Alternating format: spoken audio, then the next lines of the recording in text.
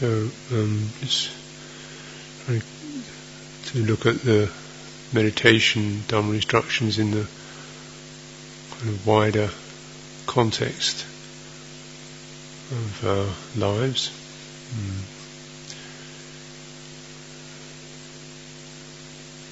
Bearing in mind the Four Noble Truths as a core teaching that runs through all of it, and you can distill from the meditation teachings, you can distill certain basic principles that you learn in meditation, working with meditation, working with hindrances, and also outside of particular themes of meditation. Because certainly this is where we do spend a degree of our time, quite a degree of our time sometimes outside of meditation, or we're carrying things that have arisen from our daily lives into our meditation time. So we're not really, meditating. We're just sitting here feeling the effects of, what's been going on in our lives. We're getting to feel rather dismal because we can't meditate, or can't do it right now. So that actually seems to make the problem worse, because on top of the original source of distress, there's an added one that one should be clear and calm and getting it going, and it isn't, because your mind is caught. And this is, and also even knowing, one should let go and shouldn't be grasping and shouldn't hold on, and feeling somehow that's all your fault. You can come up with that idea. If you're really a worthy meditator, you wouldn't be stuck in this stuff. You'd be able to kind of just shrug it off or slip off. But actually, that itself is only a rather short version of the truth. Meditation depends upon conditions rather than the self. A certain amount of will and direction and inclination is always required, effort is always required, but then also just the agility to work with the conditions that are arising when they're not very good conditions, and also learning that skill so that when we're outside of meditation we know how to work with the conditioned realm in the kind of random and chaotic way that conditioned life is. I think it's really important to not to divorce the meditation and say, well, it's not relevant, but there are particular themes dealing with citta and citta sankhara, citta the knowing or the awareness or presence, and the citta sankhara is always the effects that adhere to that move it, the joy and the grief, the fear and the confidence, the wishing and wanting. So we kind of begin to recognise these two levels, because sometimes they both can be considered to be the mind or the heart. But more clearly, in this area of mind or heart, or however you call it, psyche, you have the basic core quality, which is presence. Presence, knowing. It doesn't do anything. Its only intent is to be present. You recognise that's always there. It's the thing that, if you like, is the very membrane that receives the impressions. It has to be stretched, otherwise it doesn't receive anything. So there's a kind of basic quality of intent, which is just to be receptive, be knowing, be receiving stuff. And then there's the stuff. And of course, when the stuff builds up to a certain degree, then we don't recognise the quality of awareness, because it's all resonating and wanging around and creating other resonances.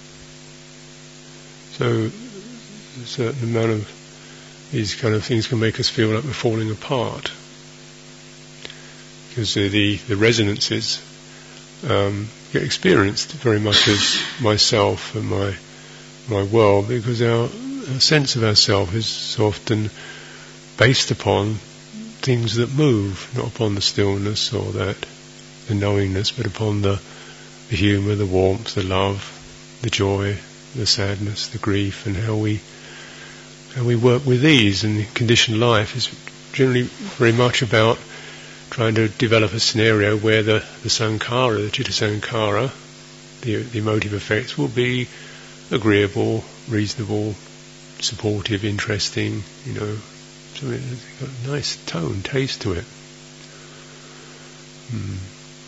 And because of that, we live our lives. We actually direct it towards people and pastimes and things that we do that will generate those kinds of effects. This is our life story, isn't it? But as you recognise that as you turn towards this nibbana or the awakening, the scenarios are never quite enough. There's always a worm in the apple, or something going wrong, or misunderstandings, or a loss, or a glitch, or and the will, when the intent is caught by this sankhara, the thing that comes up with it is, what if you just tried a bit harder? It'd be all right. Or if you just went somewhere else, it'd be all right. Or if you just do something to make it all right. And it's either it's their fault, or it's his fault, or it's the world's fault, or it's my own fault. If I was a little bit more of this and less of that, if I had a bit more of this and less of that, and if I this and that, then it'd be all right. If I put more effort in, it'd be all right. If I was more of a kind, compassionate, warm, friendly, enthusiastic, it'd be all right. You get it right. You get into that kind of nice, optimal state. And of course, you can. You can do that, and to a certain extent, you can. Tweak the mix and get it, but still, it's not quite enough. And then something goes wrong and messes it up, and you get sick, or you have an argument, or the things that life does to us, and it goes wrong again. So we're left with this residual tanha, or wanting, because the intent is focused on these sankhara, things that move, and have colour and shape and tone and so forth. It's the way it is. In meditation, of course, we tend towards a particular sankhara qualities, like things that are serene or steady or joyful or heartful. This is what we call the mundane aspects of meditation, and indeed, why not? The mind starts to feel refreshed and relaxed in that, and within that you can begin to sieve through the experience and see, well, there's the ease or the uplift, and then there's what's that? There's also a kind of a stillness within that, the centre of it, if you like.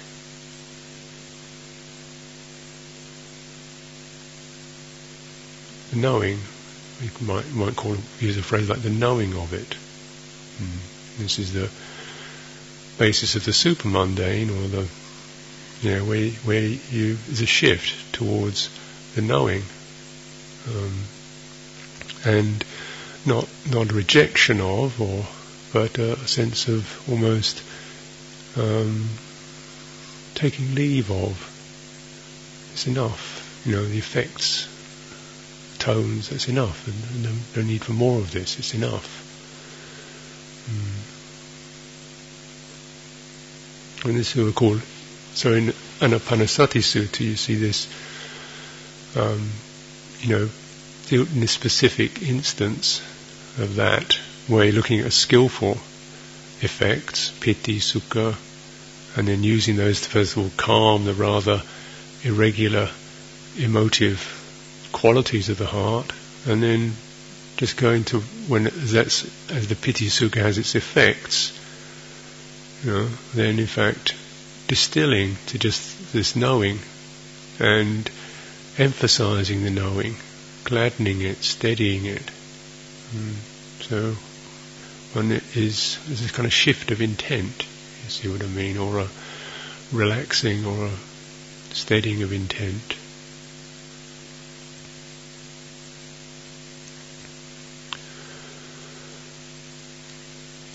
Of course, there's this very strong natural inclination towards emotive effects, like the highlighting, the lifting, the rippling. The heart feels alive, feels vital, and we all have to, recognise the need for these warm and rippling and uplifting effects, just to kind of come out of some of the shock and the numbness or the pain that we've kind of compacted into our lives.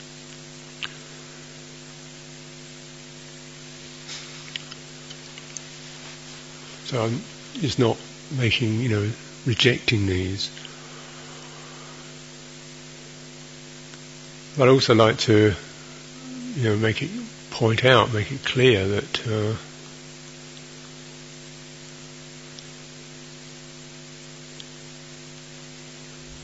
there's if you're too much associated with the happy effects, then you get very strongly associated with the unhappy effects. That's the way it goes. One would be quite happy to let go of pain, but I don't really want to let go of pleasure. You have to let go of them both, actually, because they're two sides of the same kind of coin.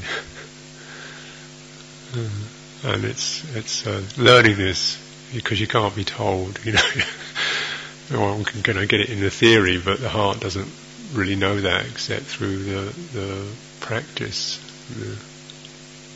of recognising it. So in a way, our daily lives give us big heaping doses of these things, and you can contemplate, the surging of good fortune and bad fortune, and Citta Sankhara effects. Everybody likes you, and things are working well, and a good day, and nobody seems to like you, and everything's breaking down. Sangha life. See?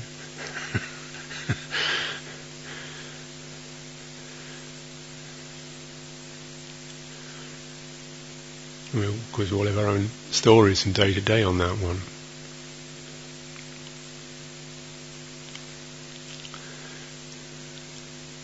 And so when I first went to the monastery, the thing was, well, you just, go to your kuti and sit and watch your breath rising and falling of the abdomen.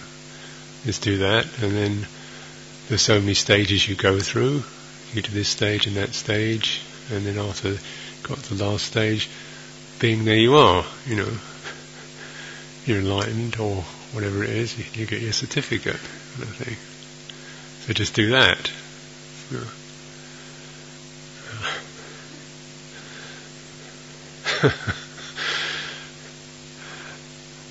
And if people could do that, and certainly come out with little certificates, they didn't do it.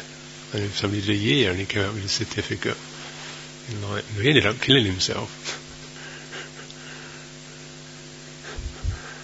So it was like you're all right when you're on the putting green. You get your little putting iron. You get a very careful and fine adjustment, and you can't be. It's not skillful. When you're putting green, you've got to get that little ball down the hole, carefully, mindfully. Tick. There you go. But a lot of the time you're out in the rough, hacking away. In a little putting iron is going to get you out of there. Stuck in a bunker or out in the swamp somewhere, you're kind of hacking away. So this idea, just kind of, watch the rising and falling of the abdomen when you're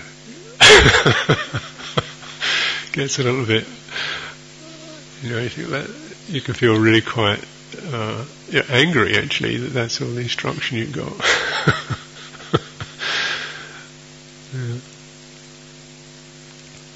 And so certainly in community life, and for all of us, there's a lot more going on, isn't there? And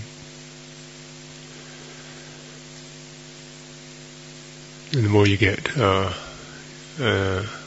certainly, the more senior you get, the more crucial the kind of human aspect of what one's supposed to be, or how good or wise or warm or friendly or whatever, and then that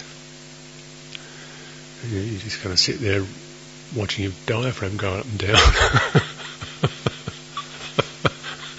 That's what they told me. And keep the rules.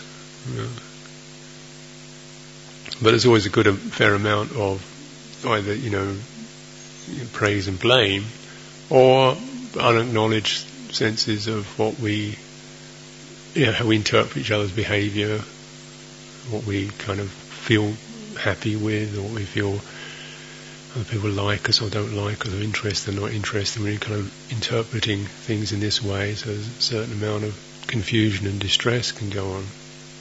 And certainly if you find yourself in a situation where you're supposed to be in charge of it all, that can be quite a huge amount of galaxy of different planets looking for a centre to rotate around, when maybe there isn't one.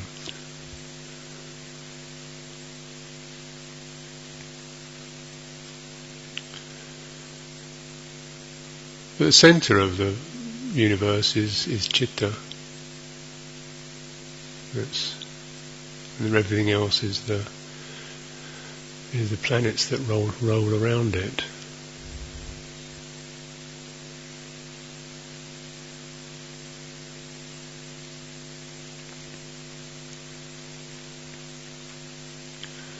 Now we lose this knowing every time there's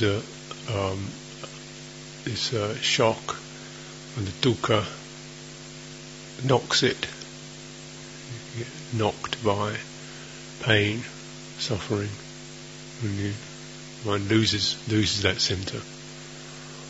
Or if it has lost, doesn't always do it, but very often it can do that, and you're out in the rough, hacking away. And you can recognise that. Sometimes it's not always that one isn't conscious of it, because when you're out there, the thinking mind can still, keep going about where it is and where it should be, and what she is and he is and they are and the world is and so forth. So you can still kind of keep chirping away, constructing a reality. And I think one thing one's to bear in mind is just, wait a minute, that's working pretty flat out, creating that reality. And so you get the sense of the pressure of it, or the driven quality of it, the fact that it's the thinking mind is now, the emotive charge of the thinking mind is now out of control, it's just pushing. So we begin to say, well, okay, that's the way it is, but just hold back on the actual belief in those thoughts, as you recognise the groundless quality of that.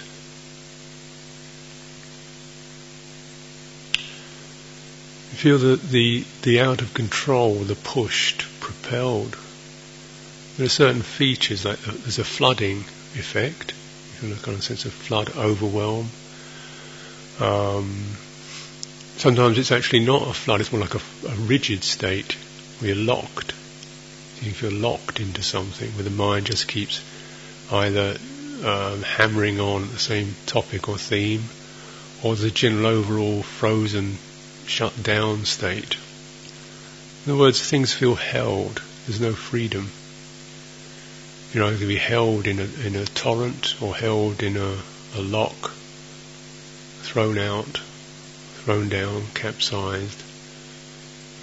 This is the out of it state. It can be relatively small, can be relatively momentary, or it can be more long term.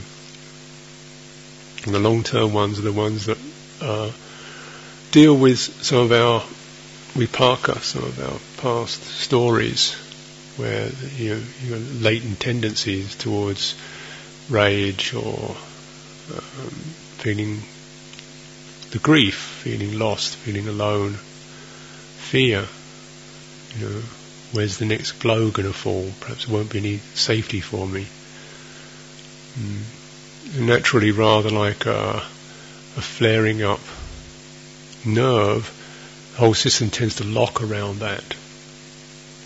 It's rather like I was noticing I have this tendency to have a problem in a sciatic region, and so that when something disturbs that, the body involuntarily clenches, tightens around it.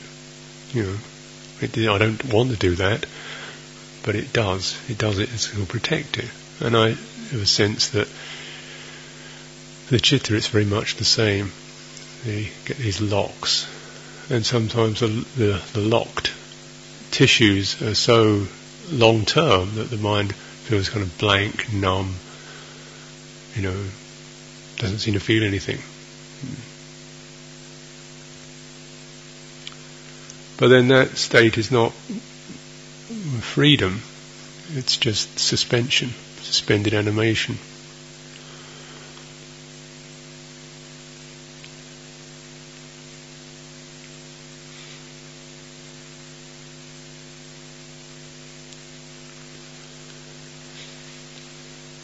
So when you're out in the rough, the things to acknowledge that, and then say trying to come away from the topics, and the topics that stimulate and recycle and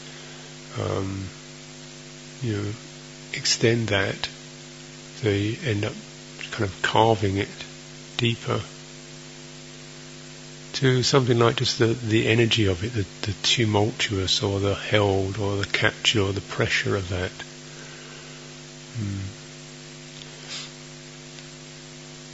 And this is, we might say, I sometimes call this the edge, or the place where the inclination is to jump, the push towards getting away, running away.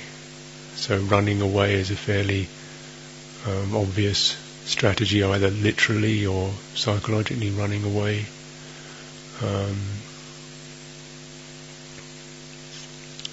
Fighting, which is lashing out around, fighting oneself, fighting others in one's mind. The defense, kind of rage experience, fight, flight, or just oblivion. Just find some hole, dark hole to crawl into and pull the earth over. And so I could certainly seen all these lines, occurring.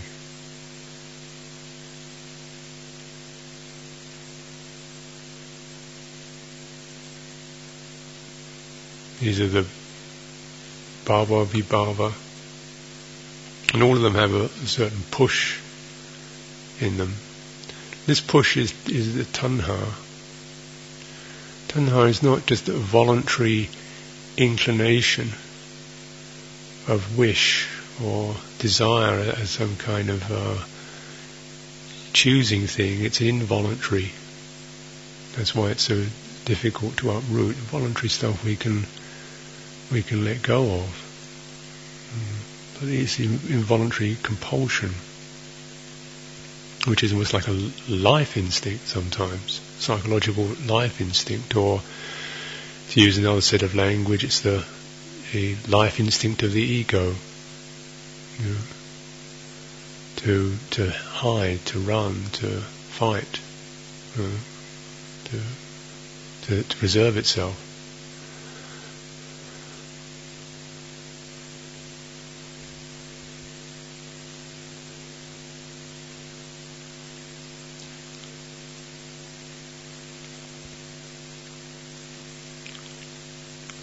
but it doesn't. There's nowhere to run, or you can run so far and then nowhere to hide. You can hide for a while. You can fight for a while.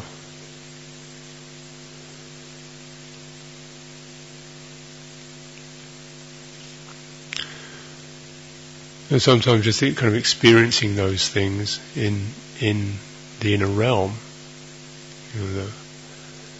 and the moods that accompany them, rage, grief, fear.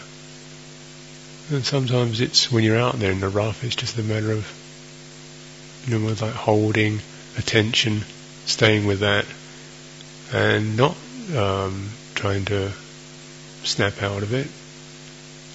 Because the interesting thing is that after a while, it's like there comes a repeated. If you don't actually add to it, it becomes a kind of repeated pause versus momentary when it ebbs, or repeated pause. It kind of comes up, and then it comes up a little more often, and finally it's like, oh, this knowing. It's rather like when a baby's having a tantrum, and it's first got a lot of power, then it starts the sobs get slower, and then it pauses, and then finally it kind of, comes out. You just hold it, and it goes through this.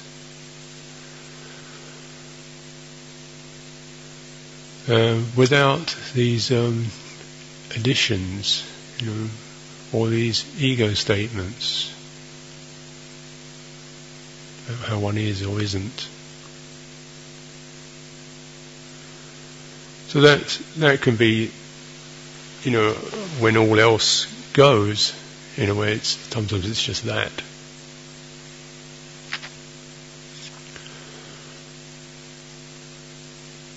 And rather, that process can occur more quickly as you get more used to, as you begin to let go of the wish that it shouldn't happen, or the snap out of it, I shouldn't be this way, stuff, apologizing or demanding, or blaming.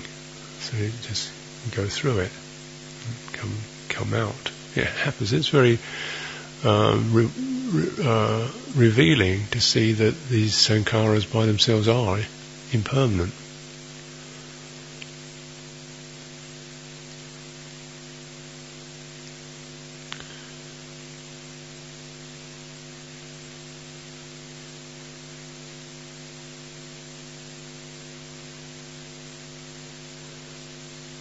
And in the moments of stopping, waking up to that.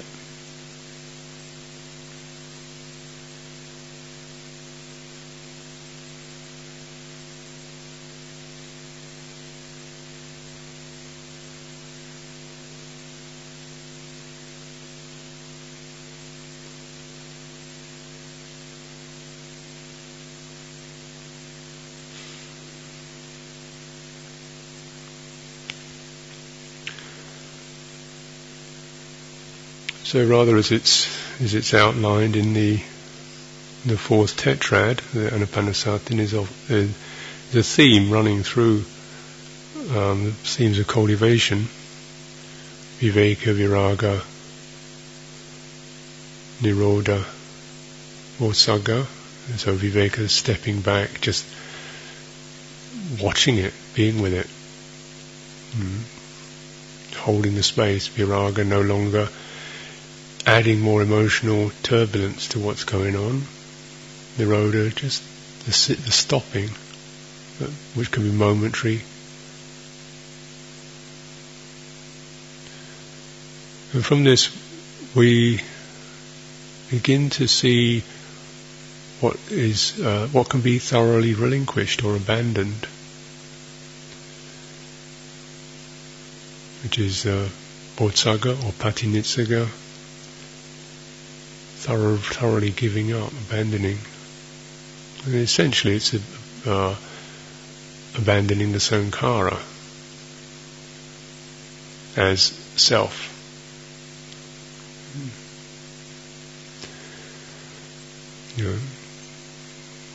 in this conditioned realm, we can't say that let there be no more sankharas. Whether we have them internally, there's also external ones, and very often the external world just reminds us how much of the internal reactivity is still present. So you can't say let there be none.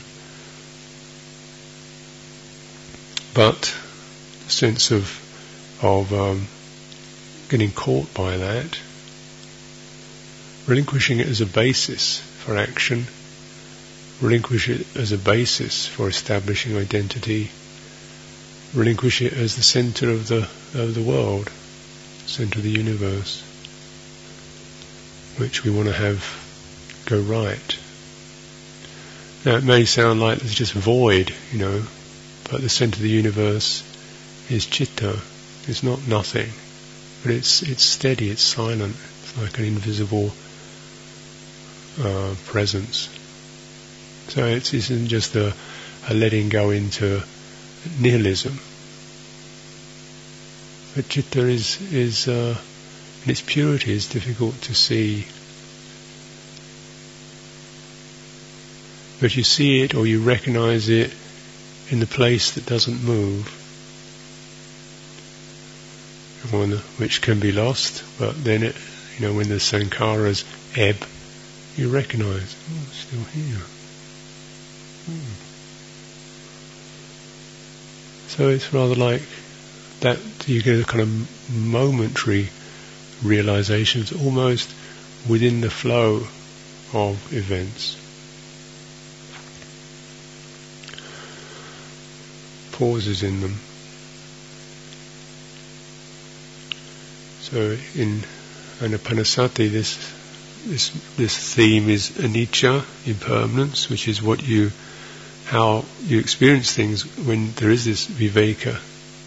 This holding to the impermanence doesn't mean belittling things as trivial, but just feeling the flow of it, the rhythm of it, the movement of it, being at the moving edge of experience, which is admittedly quite tricky, because it can be it's like standing on a rolling ball, and the mind doesn't want to grasp some firm territory. So it's learning this balance. And viraga, beginning to be more okay or serene about that. Dispassionate. This is the movement. This is the flood. This is the push. Nirodha, stopping. When these flows momentarily cease, or perhaps the very quality, if we begun to recognize viveka, viraga, and go to that, attend to that particular theme or quality, then this naturally brings us to Nirodha. Go to that which knows, stands, is dispassionate within that. The watchfulness or the feelingness or the presence. So it can be just something like a certain shift of center to this.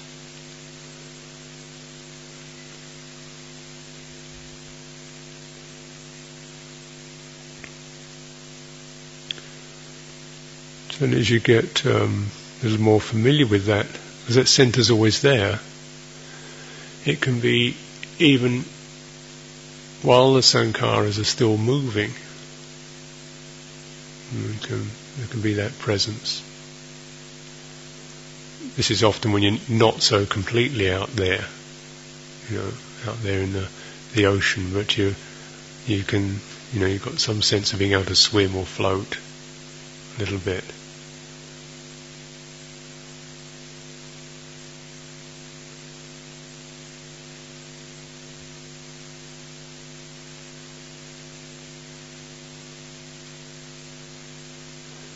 We might find ourselves coming out of a particular difficult state, or even a very excited or happy state is coming out of it, And tendency then can be to jump again. Oh, that's over with. Onto the, look for firm ground again.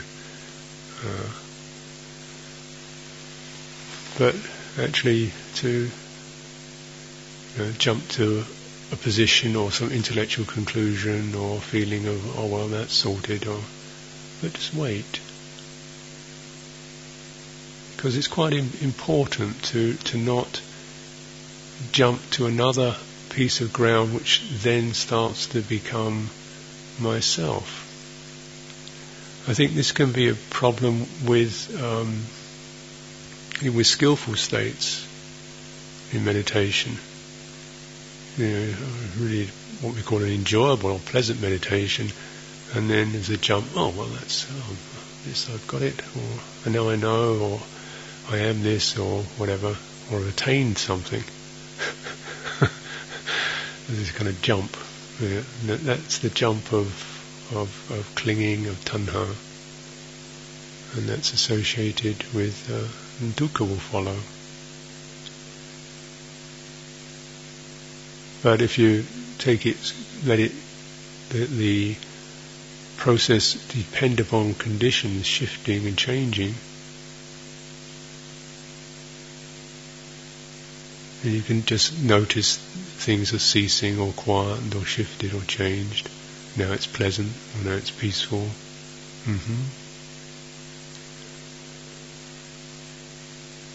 But if you hold to it, then we set up the basis for the next kind of flood.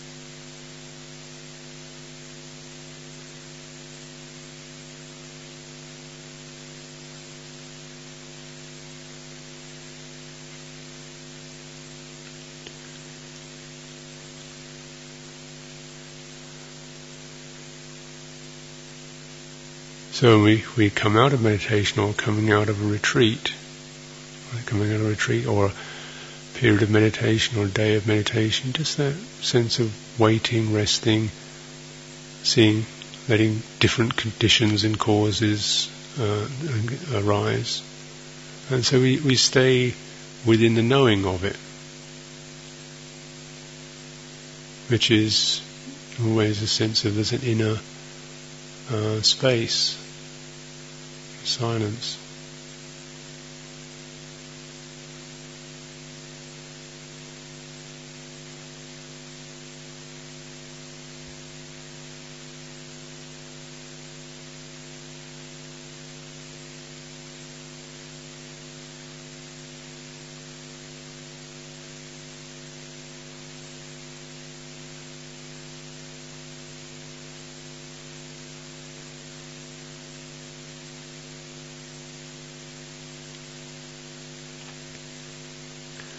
In terms of that particular map of mindfulness of breathing, the skill of that is that's the very conditioned realm of breathing in and out is still present.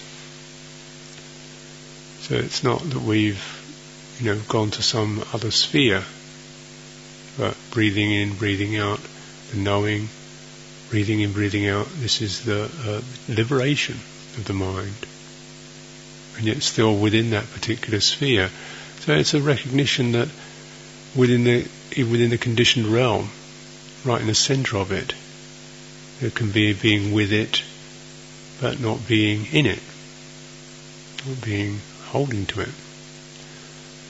So of course, that this is just referring to the breathing process, which in this state is quite is calm and steady.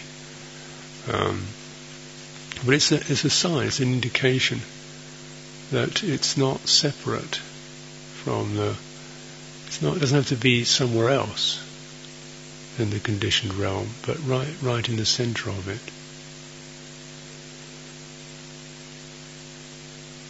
Very often if there is the capacity, you develop the capacity, and always the kind of instinct that where the floods and the storms occur, this is where we learn. There's a learning there in handling suffering, handling stress, handling unsatisfactoriness. Because these forces have tremendous energy to them. They're tremendously real and alive for us. It's not that my ego, my personality, doesn't want to suffer at all. I think it's unfair and rotten, and I don't deserve it, and I'd like to die. Actually, those times, just trying to find somewhere where I can just cease existence altogether. Don't like being poked through the bars day after day with things. But then also something we recognise is, there's a tremendous kind of energy in those there. If I could actually open them up, unfold them. So there's the wanting to, which is about getting rid of the suffering, pushing it away. There's also, which is, we might say that's an involuntary reaction, involuntary kind of clenching.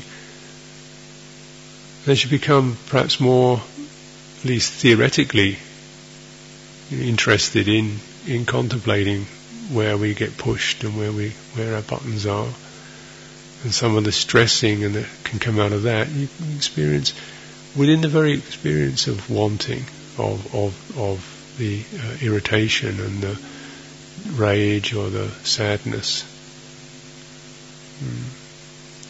They all want something too, don't they? And you listen to those voices. What do they want? They want power, or they want friendship, or they want warmth, or they want safety. They're crying out for those things. Sometimes it picks up particular ideas of what would it be like if you fantasize or imagine getting out, getting away, finding something, finding someone, those kind of pushes.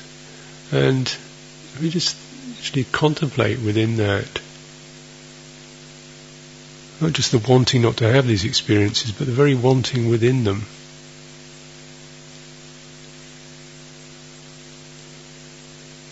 And recognise that you never get it.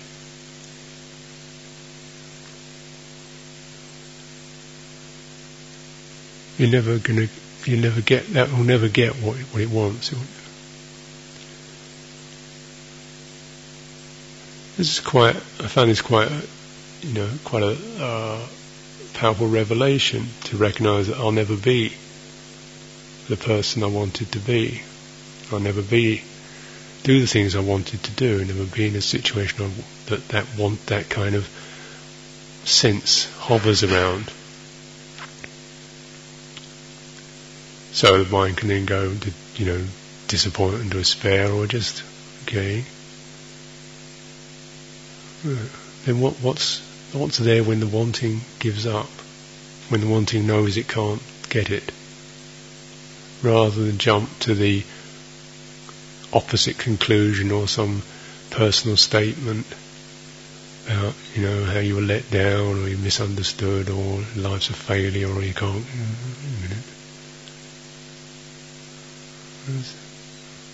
Presence.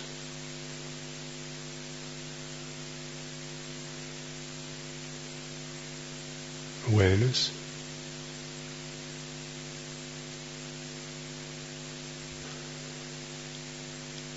And it's as if the very energy of those bhava instincts, those becoming instincts, it's transferred into awakening.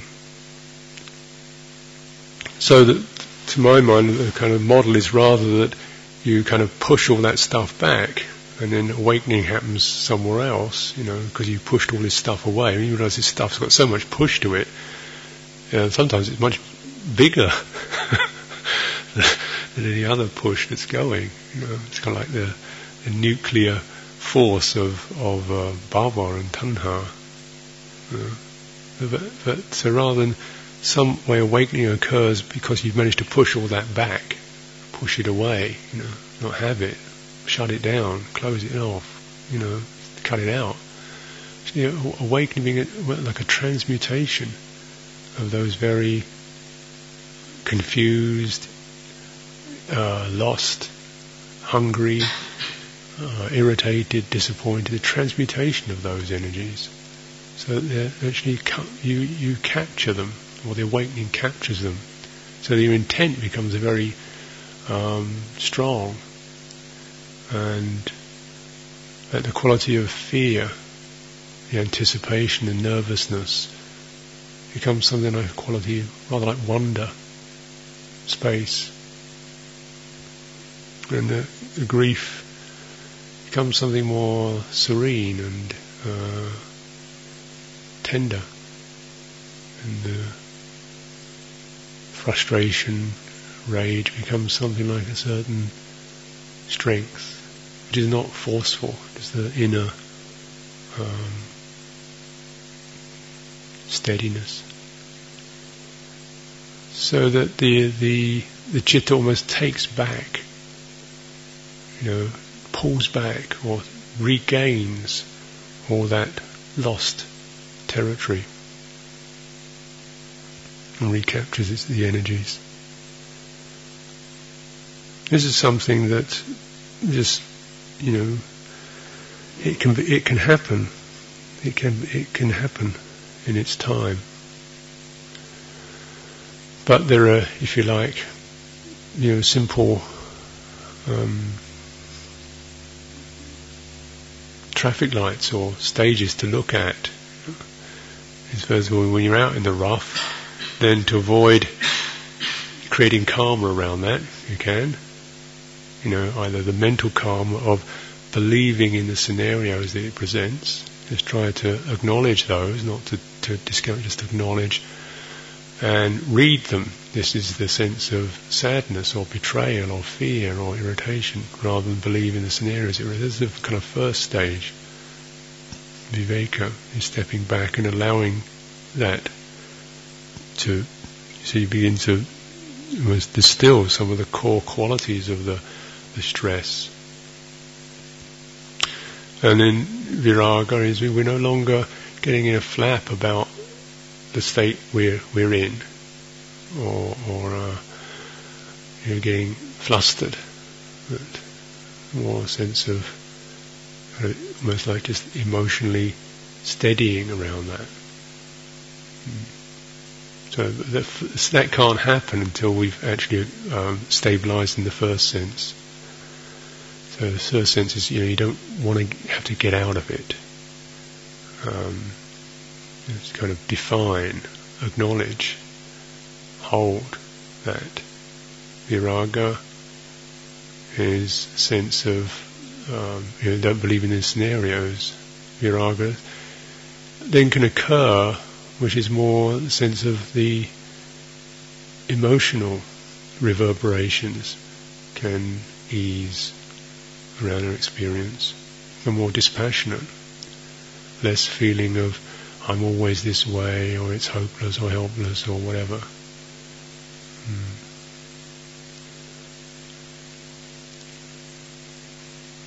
Then nirodha, there's moments of stopping, coming to the silence, and then the last bit is really begin to review the very instincts. Review sounds much too intellectual, but you begin to kind of, because when the things stop, you can see almost into the roots of experience. And the that which wants to become or establish anything.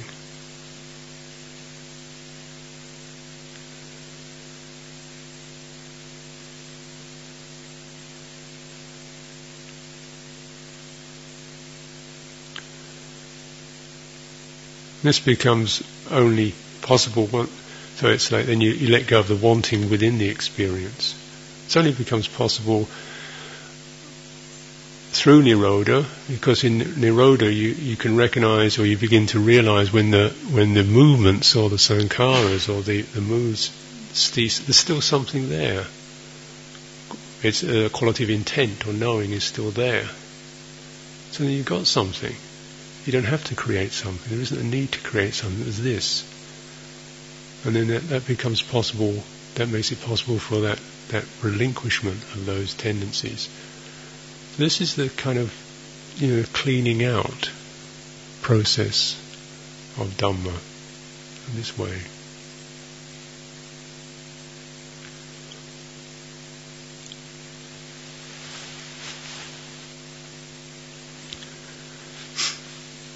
So, during a retreat, then obviously you don't want to get in the rough if you don't have to. But if you do, or when you are, then all is not lost.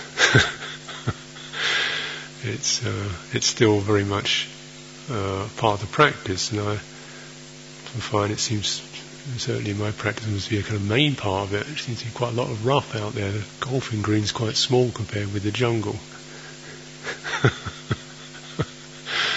So I've had to learn a few extra drives and a few more clubs.